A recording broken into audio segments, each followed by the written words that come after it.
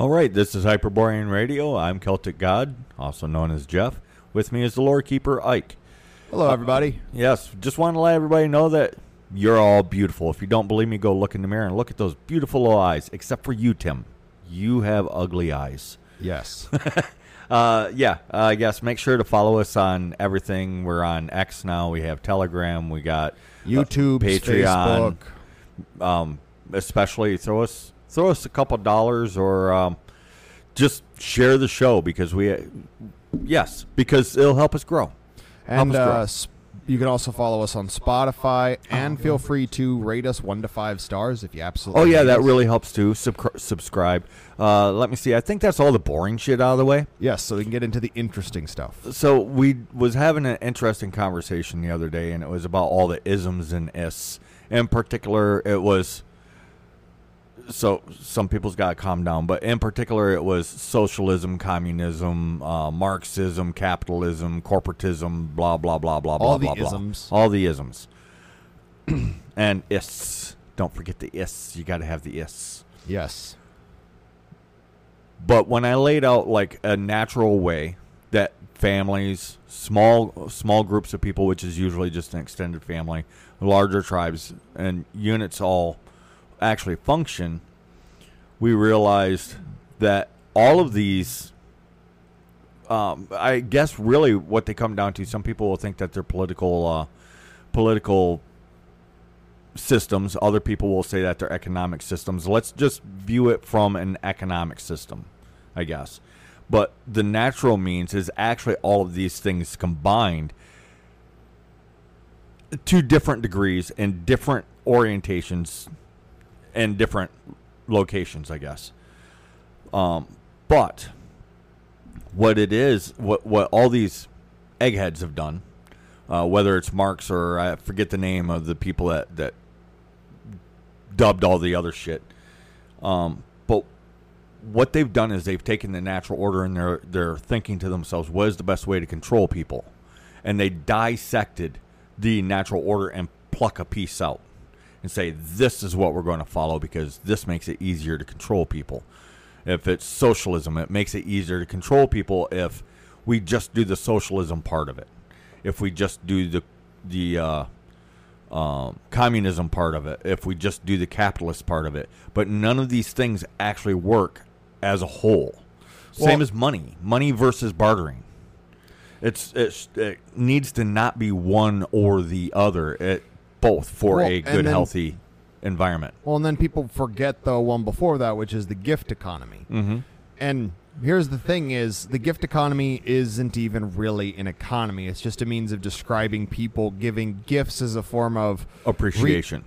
Resource sharing, bonding. I mean, we still do it. Well, weddings. Weddings is one giant gift exchange. Well, and that's almost obligatory. But like when it'd be more akin the lines of somebody, I want to be a great painter, and they show some dedication because all they're using is like whatever paints that they can make and a stick on some old boards. So then somebody's like, they really want to do this and they're really putting in an effort. What if I got them some actual paint? What if I got them some paintbrushes? What if I got them I think they're called chisels, but it's like putty knives basically that you can paint with. What if I got them some of these materials and not asking anything in return? It's due to the effort that they're putting in. This is still a gift economy. Oh yeah, like because in return later on, this person very well might give the person one of their paintings. Well, there's a book I recently read, which was a bunch of memoirs from this guy learning how to hunt with his grandfather in, I think it's North Carolina. Mm-hmm. But basically what it was when he was really young, his grandfather, after the kid showed that he could actually handle a gun, because he was taught from a fairly young age, his grandfather got him one of those very nice, like back when gunsmiths were a thing, hunting shotguns or hunting rifles. And then as he taught him, not only was he creating a legacy by teaching his grandson, but his grandson could also hunt for the family. He could also help fix things around the house. They were actually helping each other. The young one, the grandson was giving the grandfather purpose, and hope for the future, whereas the grandson was learning all this skills and wisdom from the grandfather. Mm-hmm. This is a giant gift economy, which is, again, part of the issue with all of these isms, this kind of economy and the versus best this part kind is of when we economy. do it without thinking about it, because I've seen where one family gives a member of another family a brand new rifle. I heard that he just got his hunting license. Here's a brand new rifle. And the guy is very happy. He's very thankful. And for the next few years, he's all like, I shot this deer with the gun that you gave me. He's not even thinking repayment. He's proud. He's grateful that he has the gun. You gave me the gun. He's not even thinking, oh, I need to give them a portion of each of my kills in repayment for the gun. No, that's not what he's doing. He's just proud and thankful, so he's giving back. That is a gift economy. Once it starts being with a purpose of, oh, they gave me the gun, now I need to give them a portion of my kills until the gun is repaid, that is barter. Yes. So it's past that line now. Well,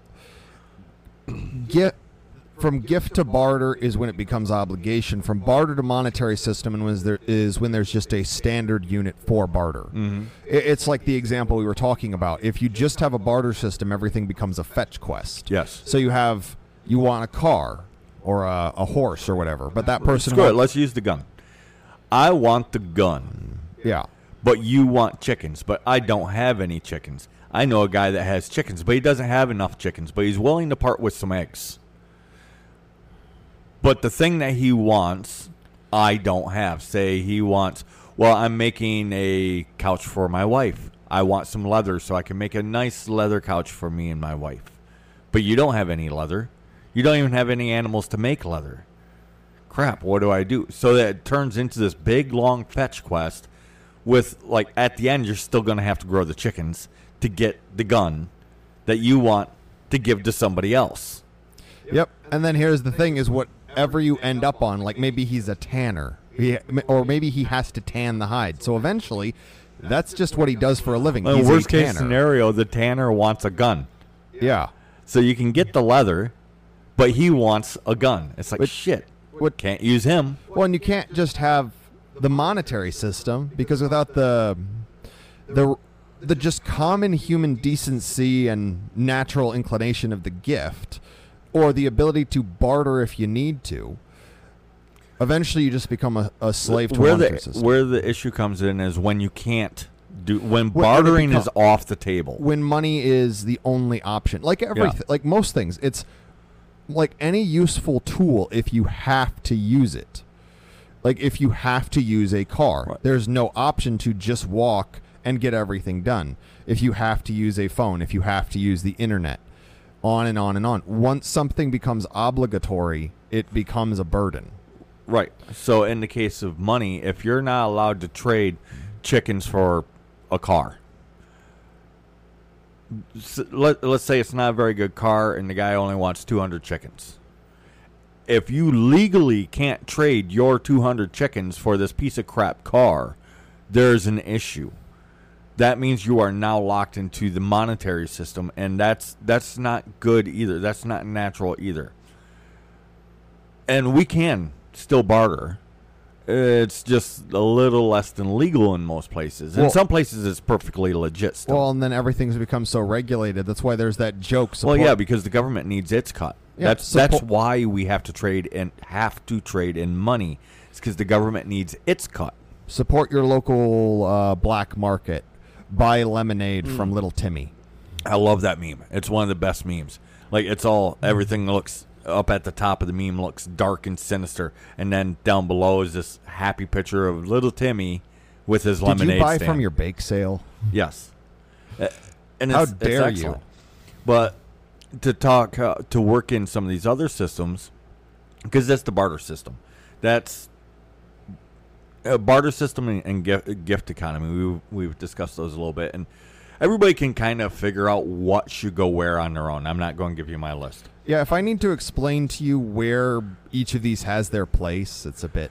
But most families actually run, at least when there's children, run on a communist system. And then you do what I told you to do because I told you to do it, and I will give you food. You will eat what I tell you to eat, or you go hungry. Yep. And then individuals like couples tend to be basically socialists or... Well, not even necessarily couples. But yes, a man and a woman or an Couple of extended friends family, roommates that are just living together, have a tendency to be more socialist where we pool together. the resources. So Right, and we each pay our share. Yeah. But then that doesn't work on a much larger scale. And then here's the thing is once the family's at a large enough size, so like these powerful clans that have like 500 people that control certain level of land and there's vassal families and stuff like that, now the equivalent in the modern day would be like corporatism. Right. And capitalism and barter system can work within like the extended tribal system, basically in a town.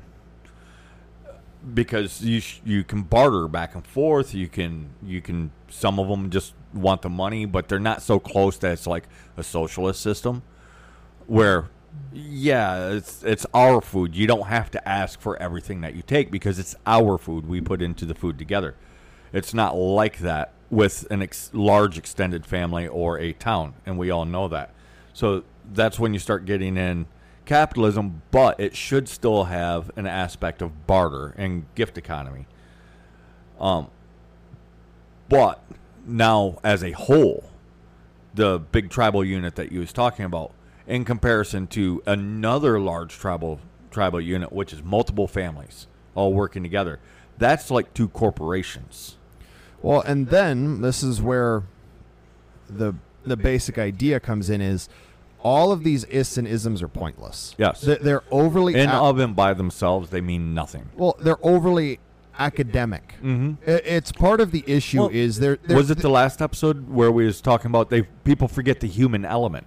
That's why none of these systems actually work very well. Well, the capitalist system, I guess, works the best, but it's fundamentally broken. Well, I mean, here's the thing is if you focus in on... Humans are simple, but we're also complex, much like nature is simple but complex. You need to eat, but there are things in the forest that can kill you. That's where the complexity comes in. Even potatoes have compounds in them that can kill you in enough amounts. If you hyper focus on that, Granted, without you might eating have the to rest wait. of the potato. Granted, you might have to eat 200 pounds of potatoes to get that amount, but it's there. So, Well, like you said, if you hyper focus on that, you never get to enjoy the potato. Well, there was, I forget if it was a duke or a king, but there was apparently, again, this might just be a meme I saw on the internet, but there was someone who was of I looked nobility. it up. It's real. He was the eating 17 Cinnabons. Yeah. Oh no, I was talking about the one that died from eating green potatoes. No, not that one. But there was one that ate like 17 cinnamon buns. That one I don't know if that's true. And died. So the limit is 16. Right. That might be true. That might not be true. If it is true, I would bank it's got more to do with a split gut than anything. than anything else. Well, like or the frats that changed their pledge, their Hell Week for pledge from beer into water, and then people died, right? Because Which they is drank weird. too much water. Yeah. Everything in too many. Anything that in too much quantity is lethal. Yes. Well, it's even oxygen. Yes. Well, I mean, that's why, like, there are families and people who will eat the same thing for every meal. Mm-hmm. The thing is, they're not eating something that is just a singular compound, unless they're literally unable to afford it. But usually what you try to do if you end up in that situation is you're eating something that has multiple food groups, and that way everything kind of stays in balance. So even though you eat the same thing every day, you're not getting an overdose of any specific compound. Right. And that's why all these systems don't work. Yeah, you're eating just the potatoes. Well, I was going back to the capitalism, socialism, communism. That's why none of those systems work is because you're getting just potatoes. You're getting just duck meat, not just meat, just duck meat. Oh, yeah. Well, actually, there are animals, if you just eat their meat, they're not inedible. But, like, if you just eat squirrels, you'll die. Right. Same way with rabbits. If you only eat rabbit meat, you'll starve to death with a full stomach. You never be hungry a day in your life and just die of malnutrition. Corn, or as most people outside of America would call it, maize. Right. Maize is inedible. It's not a food. I mean, we can, in much the same way as gravel, we can put it in our mouth, we can swallow it, but it just passes through and gets polished up on the way out. Yep. A polished turd. Yes. But any one of these systems in of and by itself, it's fundamentally broken. Well, it's this obsession with efficiency and productivity. Mm-hmm. Because the idea being, if we simplify... It's the government and the empire illness. It's their sickness. It's everybody fits into the same box, so we're interchangeable, so it doesn't really matter. It's like most people can tell at their job, you are a replaceable cog. Yes. If you die... You are a meat machine. Yeah, you die, they just throw you in a hole and replace you.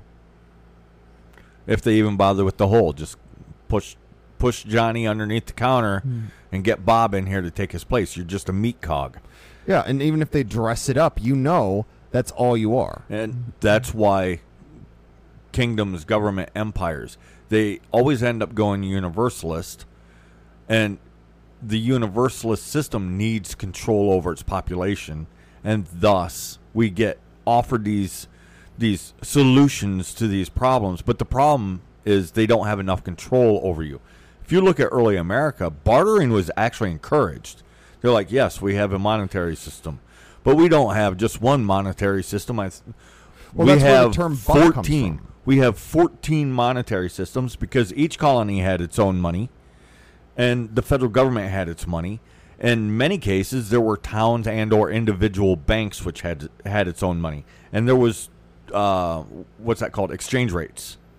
Well, yeah, like that's why the United States dollar is called a buck. Is buck skins were used as currency in some areas, or no, at least you got it backwards. What it was is at one point a buckskin was worth $1, as in you kill a buck, you roll up the hide, you trade it in, and you get paid $1 for it. And then there's also a quality difference. Like you didn't trade, I don't know, the wheat farmer a tanned buck hide. No, it was like you take it to the store, you sell it, and you get $1 out of it. Well, and that doesn't sound like much until you realize that $1 used to be a lot. Well, you used to be able to pay a penny for a bag of candy. Right. Well, and that's relatively recently. A buck then was like $100 now. Oh yeah. Because I don't know what the exact what's the word? Inflation rate. I don't know what the exact inflation rate is from back then, but it's well over 100% now. Well over 100% of what it was. So $1 used to be worth over $100 now. Well, and part of it is people are just viewed as products now. Mm-hmm. Like, for instance, it's something we harp on a lot, maybe not on the podcast, but when we talk to people in real life, property taxes.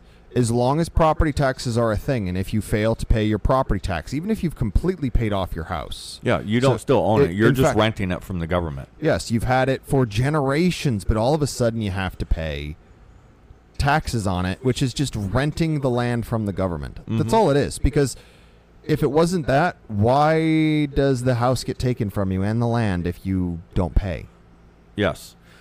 Well, and it's if you dig through just piles of shit, you will discover that back in the late 1800s, early 1900s, so the famous president, after him, after he got the third hole in his head, or the spare hole in his head, he got a little bit of venting in his dome. This is when it actually took root and actually started to have physical representation in the world, because it's always been this way. The rich people, they're like, but why do the poor people have things? Why are they happy? Why are they out there able to do these things? I can't do that. I don't like that. And we need more meat cogs. Let's get those people from the country because they don't want to come here and participate. We're going to make them. Well, how do you get people to go from the countryside into the cities? You force them. Yeah, you start taking their land away. The easiest way to do that, and it wasn't done at first because they was feeling it out, and then government used to, at one point, half-ass do its job. which the government's job in America was to say no. That was their whole thing. Somebody comes forward and says, we should charge land taxes. And the government's job at one point was to say, no, we shouldn't. But they stopped doing that. Well, it started being a money-making operation more than anything else. So, and land is time and land, time and space are the ultimate currencies. So, how do you get people to go from the countryside into the urban areas? First, you tax their land. Damn it, they're still able to pay their taxes. Okay, but there's industry out there. Let's stop them from being able to make money out there. We will move all the money-making centers into the urban areas. The only way that they're really going to be able to make money is to move into the urban centers. And they do that. And then all of a sudden people can't pay their taxes. And bear in mind, this is stretched out over a very long period of time. They have to walk it. Otherwise, everybody's going to freak the fuck out. So you have to baby step it. Now, all the money-making opportunities is in the city. People can't pay their land taxes, so they end up selling their land or defaulting on it and moving to the urban centers to make money. Now introduce the internet. At first, it's only in the cities. Makes sense, right? And then the people in the countryside, they're like, hey, this internet thing is pretty cool. You can make money on the internet. So let's get the internet in the countryside. They get the money in the countryside, and now they're able to start industry again in the countryside using something like Amazon. They make chairs. They sell it through Amazon. They ship it out. Doesn't matter what the thing is. People do this all the time. OnlyFans. It doesn't matter. Doesn't matter what the thing is. But they're able to make money on the internet. Now the government's like, shit, how do we do this, continue this, and not let people know? It sounds like I went off on a side tangent, but I didn't. This is still all the ists and isms that we started with. Well, and they're flowing back and forth from one ist to another ism. Well, and the thing is it used to be a thing that this is how the monetary system was not required. Was you didn't have to pay for your land once you owned it, once it was 100% yours. Mm-hmm. There was no taxing your land until you basically can't afford to stay on it, and then it runs fallow, gets bought up by some Oprah or rich asshole after there's a fire. So there used to be some level of security. That's why you can have instances where money in the past was completely freaking worthless, and people are able to wallpaper their house. Was Germany was one of them. Yeah. And not the only one, just one of them. Yes. However, try holding on to your house when you have to pay land taxes. Yes. You can't do it. If the monetary system gets so bad that you can actually use the money to wipe your ass or wallpaper your house because it's cheaper than actually But the land taxes don't go away. No. Now, how do you do it? Well, you don't. It all defaults back to the government at that point. Well, and then there's a few issues with America in general, because on paper our GDP says we're extremely wealthy. But this is the problem with GDP is averages. Mm-hmm. You can have 7 people who make absolutely no money. You throw one person that makes 500 grand in there, all of a sudden everybody's doing really well. Yeah. Well, if you got 5 people, 4 people make $0. One person makes $500,000. You average it out, everybody makes $100,000. Averages mean shit. They mean nothing. And then here's the other thing: GDP, much like productivity, much like efficiency, are not virtues. Productivity is not a virtue. Yes, laziness, you could consider it a vice, but there's also just the need of humans. When you cannot sit down and do nothing and be content with that, there's a problem. And that currently right now in society, that is a massive problem. Because I've mentioned it to people. Sometimes all you need to do is just for an hour or two, just sit down and just stare at a wall. Turn everything off, no stimulus, just sit there and stare at a wall. And first they think that they don't have the time to do it. But they do. If you have time to watch a movie, you have time to do that. But the other is they feel guilty for doing that. Why am I not doing something? Well, it's because, at least in the United States, because I've learned that while there's a lot in common across the Western world, there are differences. But in America, productivity is not just a virtue, it's the virtue. Yes. If you are not constantly producing, you are a burden. And I hate to say and break people's hearts and their minds, but this is not true. Just because you're not constantly productive does not mean that you are a burden. It does not mean that you're a wastrel. Well, Part of it too goes with the monetary system, which ties into the initial, the gift economy, the bartering economy, the communism, socialism, capitalism, corporatism, and that even that's keeping it basic. But with the money system, people will be like, "Oh, you poor baby, you only make $75,000 a year. I bet you're so broke." In LA, you are. oh yeah, you can maybe afford the nicer cardboard box. Right. In very small town Ohio, you are rich as fuck. $35 an hour in LA is not the same as $35 an hour in Newberry, Michigan. Well, yeah, because here's the thing: is money is not a flat rate. Like a monetary system is purchasing power. $35,000 U.S. in New York versus rural Ohio versus Nigeria is a completely different amount of money. Because that's what I was going to say. Let's jack this price up. $50,000 anywhere in America is not the same as 50,000 USD in Ghana. Well, that's why a lot of people, ever since the work from home thing has happened, people are starting to go to Mexico. Like there's actually to the point where Mexico is complaining about the American immigrants. Well, and there's podcasts though that will podcast political voices, so on and so forth. They'll be like, if you make $35,000 a year, congratulations, you're in the top 1% of the entire global population for wealth. No, you're not. Don't believe it. These people don't know what the fuck they're talking about. Well, it's because they're looking at it as a flat sum. Yes. $35,000 is not the same amount everywhere. No.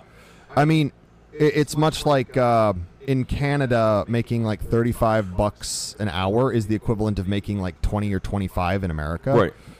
And anybody that lives in the city knows you're not actually doing much with that if you're the only income supporting a family. Well, and then let's take this back to the very idea of what's built on top of all this. Right. Because money is not incredibly valued in ethnic faith, and not because we didn't have a monetary system, but because there's more important things. Yes, and here's the thing: is actual wealth at the most basic level is not cash. It's not even stuff. It's time and space, as you mentioned it. It is land that your family can be on, you and your community, and the connection to it, and the time and freedom to use that time how you want to. Well, and true wealth is who will mourn. This is the measure of a person's true wealth throughout their lifetime. You cannot know until they die. How mourned for are they? How much grief ripples through the communities or the world when they pass? Well, and this... So, I mean, think about it. You cannot know that until after the person is dead. No. Well, and here's the thing, is we used to have... This is one of the most famous myths in Northern Europe, is the myth of Fafnir, the dwarf that became a dragon to guard his hoard. I've heard conflicting stories, because there's always good conflicting stories. But when it comes to... hold on. They're only conflicting in the details. The through line is the same. Yes, but the overall idea with the dragon and is, let's say someone dies and is buried with a massive hoard, right? All that wealth is removed from the people in terms of like the physical wealth. The physical wealth. So there's three. One is the spirit of the person that died becomes a dragon. So you literally become a monster obsessed with guarding your gold. The second is it attracts a dragon spirit or a dragon is attracted to the lair. In other words, the dragon is the manifestation in this instance of the greed of the individual. So if you want to look at it completely metaphorical, what it is the greed of the individual now plagues the surrounding land. Right. Well, and there's counter folklore. It's a little bit newer, but the idea of the dragon jealously guarding the hoard until the rightful heir comes for it. Whether it's the sword or the chalice or whatever, we understand instinctively that, yes, monetary things, there's a monetary value to things. Because we trade. We've always traded. I mean, we traded before we even had access to money. I will trade you this candy bar for your juice. Okay. Oh, yeah. Everyone learns it at lunch hour. Yes. Yeah, darn it. I'll take that fudge round if you give me if I give you my high C. Yes. So we understand that, which then makes a monetary system. It doesn't matter what it is. It's taken many, many forms through Hyperborean history. Like gold, for one, was not really valued until later periods. Gold's main value is the fact that it doesn't tarnish. Yeah. But it's useless on its own. We mostly used it for decoration, didn't give a shit about it. It's pretty. Yeah. And that was it.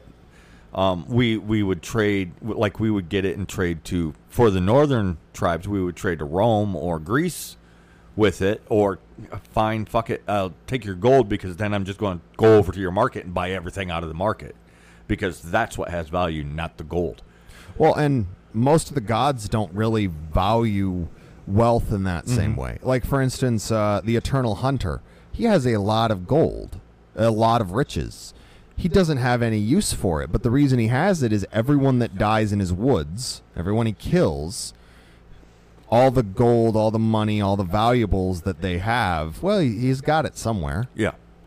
So really, for any society beyond the size of, say, 4 people, you kind of need both. You need a monetary and a barter system. It's not one or the other. As the community grows, as you add more and more people to it, you end up adding more and more aspects to the community and how it interacts with each other. Because trade can even be telling a good story. How many people have paid to watch a movie or to listen to a song? Well, yeah, that's just the modern version of paying the storyteller. Yes. It's why, now that the storyteller sucks, everybody's pissed. Well, and nobody wants to pay for it, and the fact that they're getting insulted for not wanting to go see garbage. Right. Well, and the thing is let's lowball the tickets. I'm going to lowball it for reality, not for what the averages supposedly are when you Google it. But the average, and from my perspective, is $20 a ticket, give or take. If there's this great story. You want to listen to the storyteller tell the story. You gladly pay $20. You go in, you enjoy yourself, you listen to the story, you're happy. It was a well spent $20. But how many times can you pay to hear a bad story? You've never heard the story. You go in and you pay. You end up getting a bad story. How many times do you do this before you just don't do it anymore? Well, and here's the thing: is it's not just the money, because money, for better or worse, represents time. Because Yes. you had to spend money, you had to spend time to make that money. Right. But there's also the time loss of going and seeing the movie, whether it's on a streaming service, whether Right. you're Yeah. going to It's see a theater. not just the time earning the money; it's the time spent absorbing a bad story. Well, and we even did a post on this. Part of the reason that we're Hyperborean Radio instead of Hyperborean TV show, not that that was ever on the table, Right. is because the radio does not intrude. You can choose to listen to it when you're doing something else or when you're just trying to relax, and it doesn't really demand anything. Well, from and you can listen without feeling like you're missing something. Well, Joe Rogan's got a podcast. Timcast has a podcast. Russell Brand has a podcast. I don't know. Cat Turd, I think, is another person, has a podcast. But they're all visual podcasts. So when you're listening, you feel like you're missing something by not looking at the screen. With us, you're not. you're not missing anything, and that's by design. It's so that you can wash the dishes, you can hold your kids, you can go for a walk or fish and just listen, and you're not missing anything because there is no visual there. Well, I'm not trying to put people in a position where listening to us is a net cost. Right. And if we had...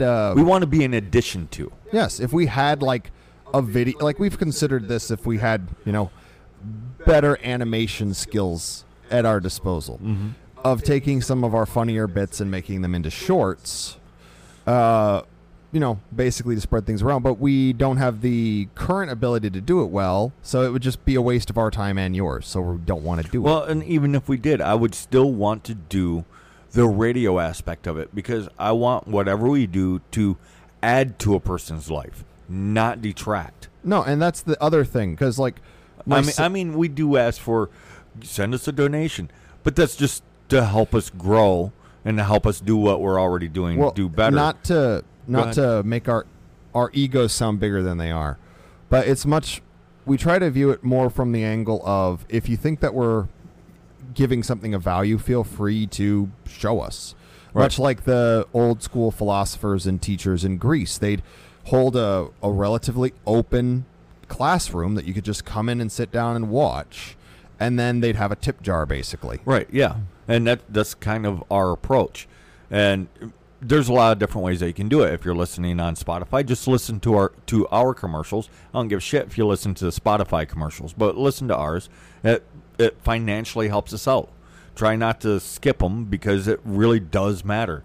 Follow us on X because if we get enough subscribers and enough interaction, X will pay us. Or XCOM, I'm not even sure. X app, I'm not sure what it's called. It's old Twitter. It's the app formerly known as Twitter. Yes. There's a potential for us to get paid there, and it doesn't cost you anything other than, oh, hey, yeah, I'll sub and look at some of the stuff, hearts up, yay, and each heart, somebody did the math on it. Once you reach a certain point, each heart is like a third of a penny. It adds up, and it adds up quick. It does, especially the bigger you get. And think about this. We're doing this. Everybody knows that we're a small radio show. I'm not going to hide it. We aren't pathetically small. I like to think our sound quality is good. The things that we talk about is interesting and intriguing. There are multi-million-dollar podcasts. We are on the quality, or very near so, their quality. What could we do if we had multi-million dollars to work with? Just imagine what we could do if we had millions of dollars, because we have hundreds of thousands of people listening to us, and therefore starting to make thousands and millions of dollars just off from doing this. Well, what could we do with that? Because our sound quality, it's up there and sometimes exceeding Joe Rogan. Our video quality is zero. I've had people, because I'll listen to the podcast to check it for audio quality and stuff, or make sure, because we've had this happen before where we will accidentally upload the wrong one. Yes. We've done that before, being in a hurry. But the we was me. But they'll mention how good it is, and what it is we just work with what we have. Yes. But one of the things I want to bring up is, in truth, because you and I were talking, and I was saying I don't quite know what I want. Like, there are broader goals, but there's like the general. Right. Well, I want to be an astronaut. I want to be a fireman. Well, yeah, everyone has these individual goals, but the broader, like, where do you want to end up? Right. This can be something. Well, and most of our people, we have the same goal. The same thing, which is just a space with enough space that I can have a bit of privacy, raising a family I like, and mostly just to be left alone. Because most of our people, while some of us have a wandering foot, we're mostly actually homebodies. Yeah. This is partly why. By and large, we just want to be left the fuck alone, have a family, some love, visit our friends when we want to, have them come visit us once in a while. But by and large, to be left the fuck alone. That's what almost all Hyperboreans want. And it seems this is the case nearly regardless of wealth level. Because some people might think that we're like bashing on rich people. Never. There's no problem with wealth, monetary wealth in the world.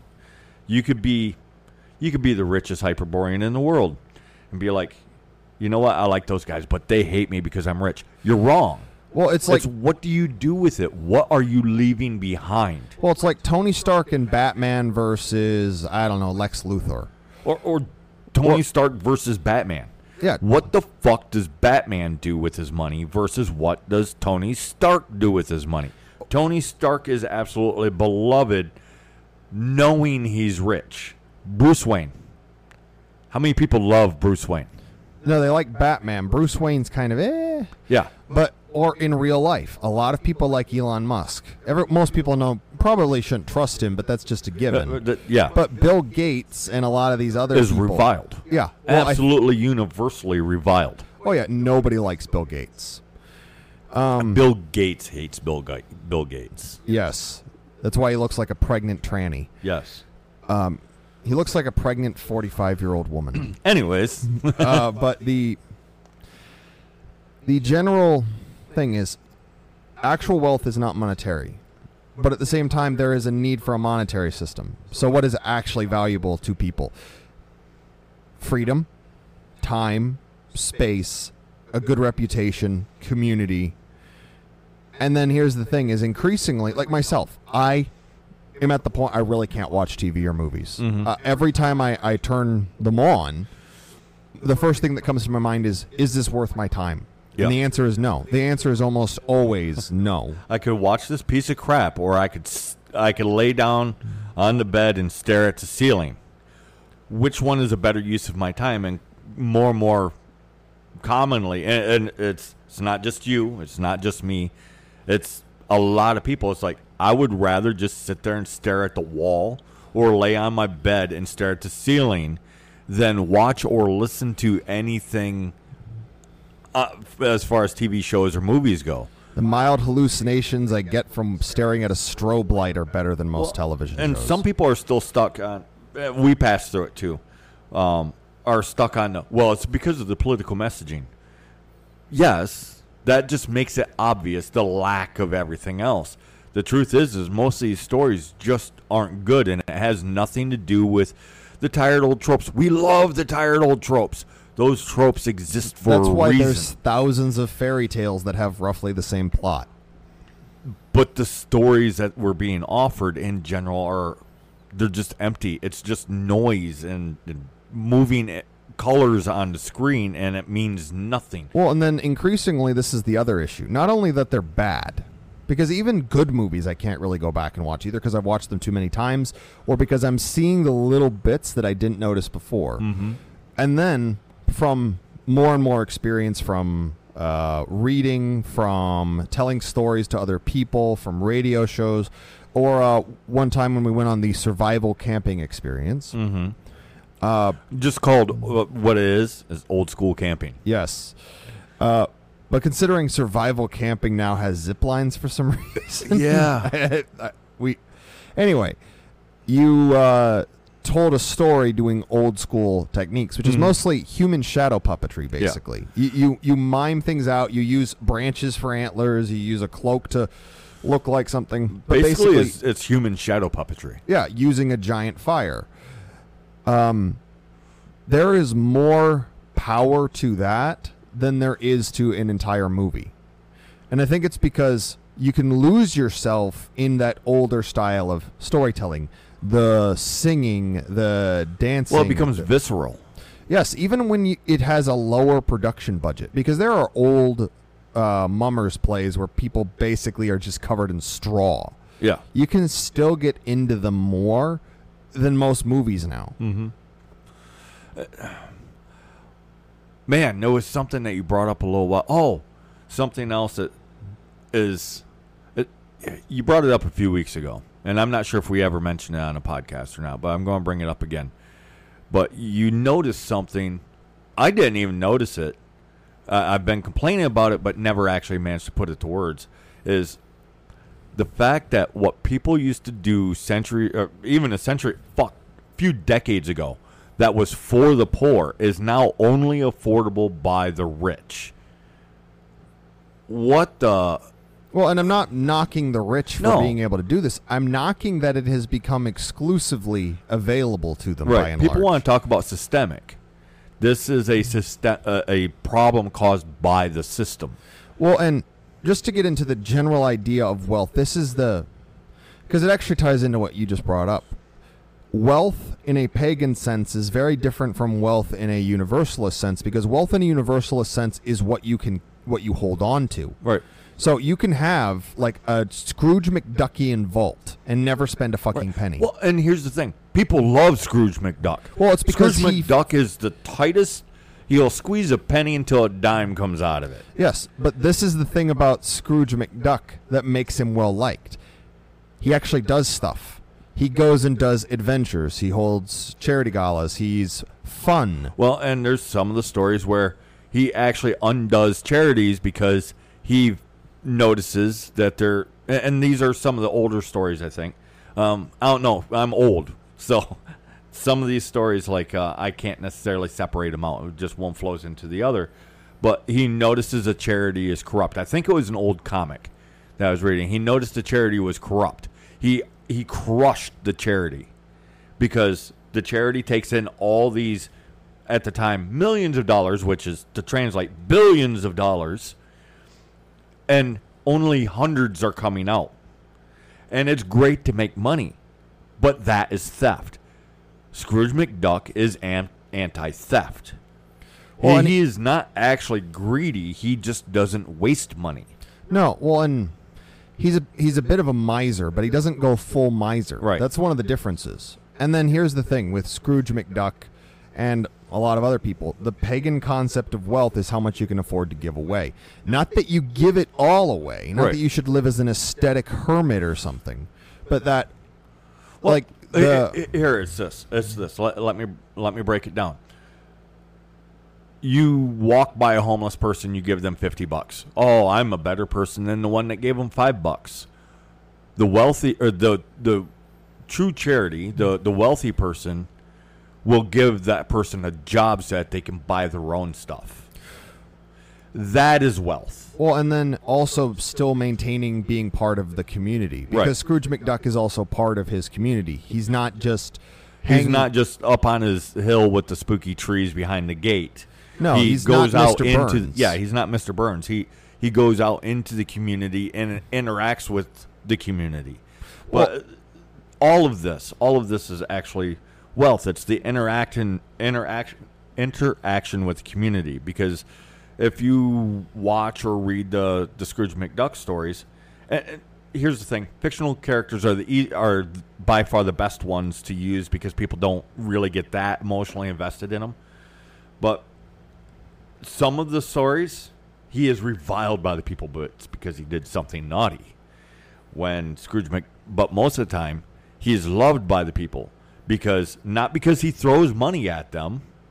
It's because he actually does stuff for the town. He brings fame to their town. He makes their lives better simply by being there. Well, and then this is actually probably the easiest way to explain it, is it used to be that the wealthy person, whether it was a chieftain, a great hero, because we're not going to begrudge someone their success if they've earned it, the Right. meritocratic nature of our people. I mean, But- congratulations. Yes.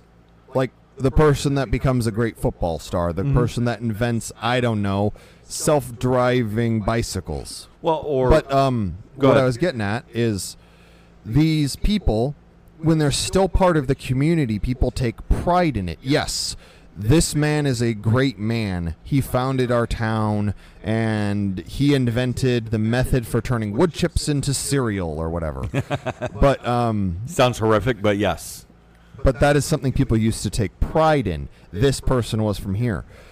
The reason that's been flipped around is because it went too far in the other direction, where now people that are well off isolate themselves, not just from the rest of the town, but sometimes not even live in the town. Like, it's something I've been commenting on. The thing is, the reason that the people in charge of most countries don't give two shits about the people in them is because they live not only in a place, but in a community that is made up almost exclusively of other people in the same social sphere. And let's go with what they are: caste. because I am all for hierarchy. I am all for the best person for the job, the strongest, the best possible leaders, the best women, all that stuff, that people are able to rise. My issue is once you have a complete class system, which slowly just quickly turns into an unofficial caste system, is the people at the very top become so ingrained that not only just they're culturally, locking the people down below. That's what happens when it turns into a caste system. Well, and there's a wall put up there that makes it nearly impossible to hurdle. Well, like there are so many stories in pagan lore of people coming from nothing and becoming something. Mm-hmm. Like even your clan's story of Tyrus, he was a thrall that became a great Well, he was warrior. the son of a thrall. Son of a thrall that became a great warrior chieftain. So that shows just you can rise from being born at the bottom to the very top if you are a grand enough man. That's part of the ideals of who we are as a people.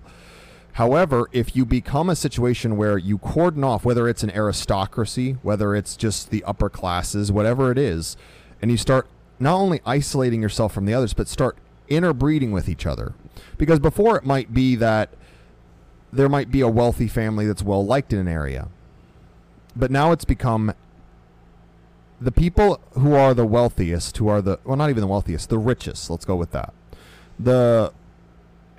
Basically live in communities where they only interact with each other. The gated communities. Yes. And it's what eventually happens, both culturally and genetically, is you have a separate tribe ruling everyone else. Mm-hmm. The aristocracy of Europe slowly became one giant tribe that happens to rule over their flesh and blood toy soldiers. Right. Well, and I say look at everybody really with a critical eye.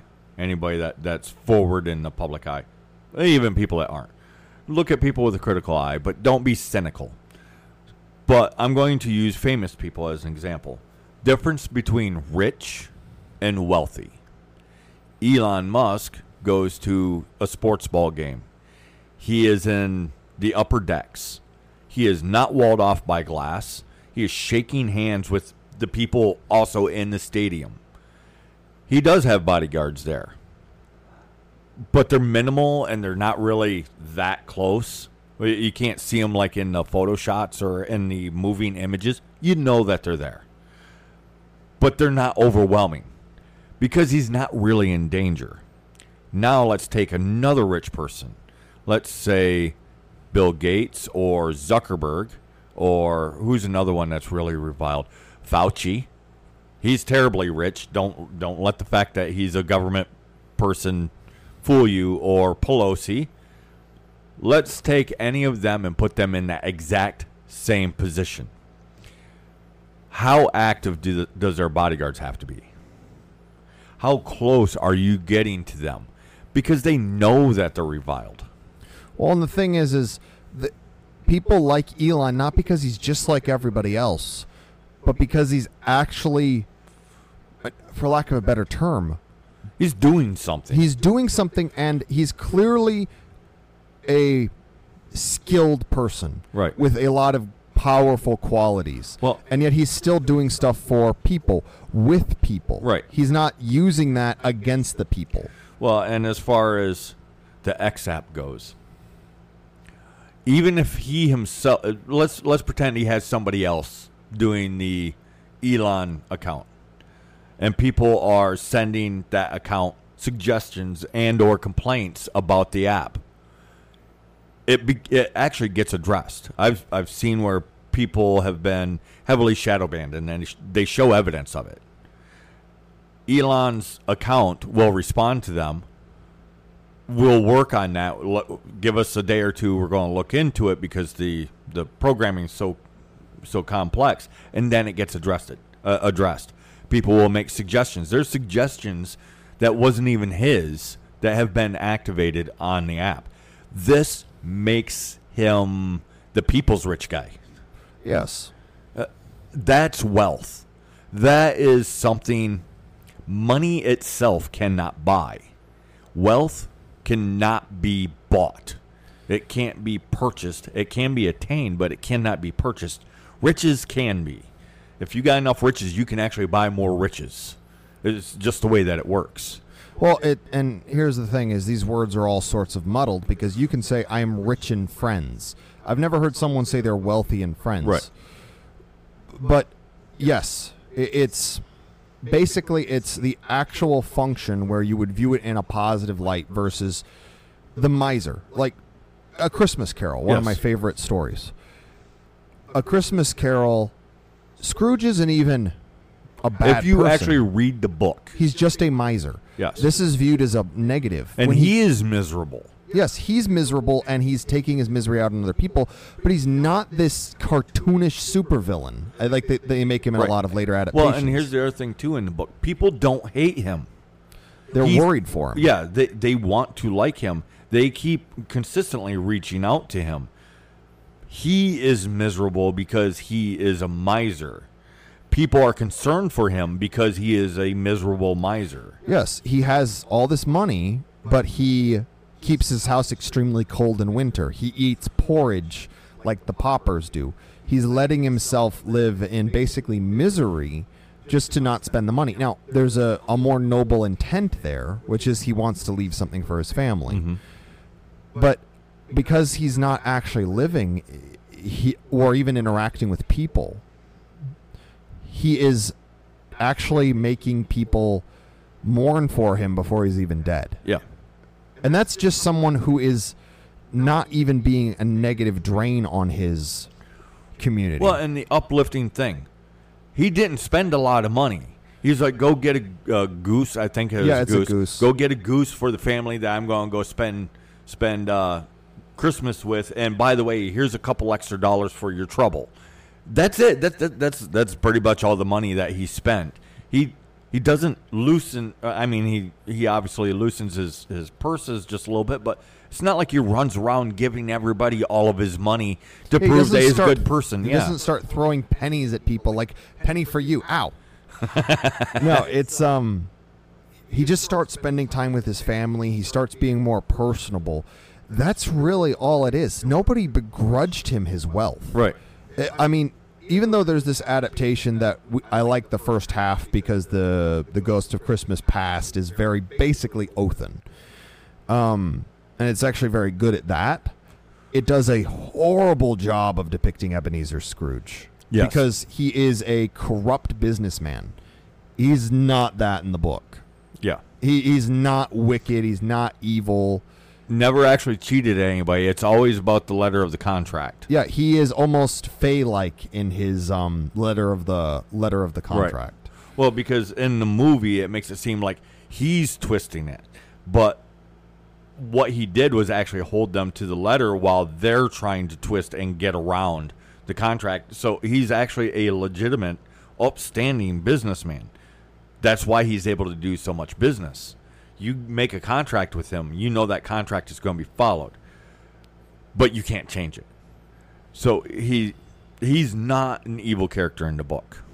Well, and all of this is somewhat necessary because if you try to make a system where you force people that can do great things to not be great, then, well, it's like that, I forget what the story's called, but the person that's so strong naturally that they have to have him wear weights so that he's as weak as everyone else. And the person who's smarter, so they have an electric shock so he can't hold a thought for more than 14 It's one of those other ones. I always think it's Flowers for Algernon, but I think that's a different story entirely. Yeah, I can't remember, but the one that's too smart gets the buzzing in his ear. Yeah, I read it so long ago I'm mixing it up with a few other things, but that is the true equality, the true equity.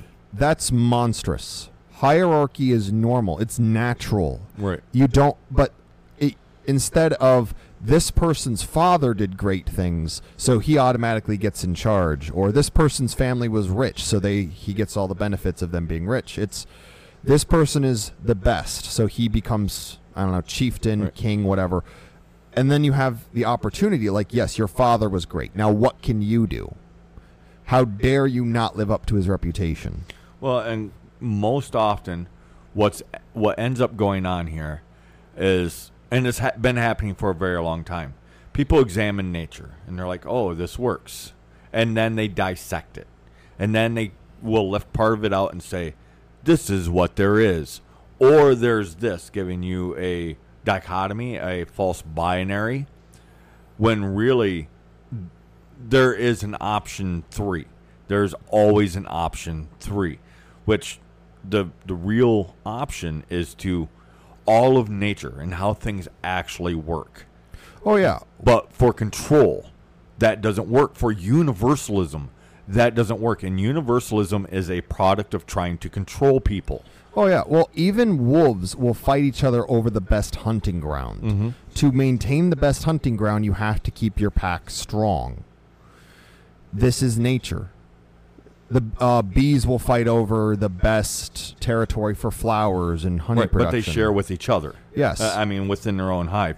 And I hate to say it, we're done. We're out of time. That's been an hour.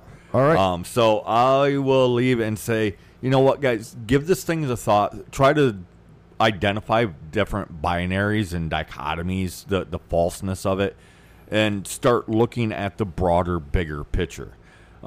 And by the way, hug your family. All right. See you guys next week. And I'll say productivity is not in and of itself a virtue, nor is laziness.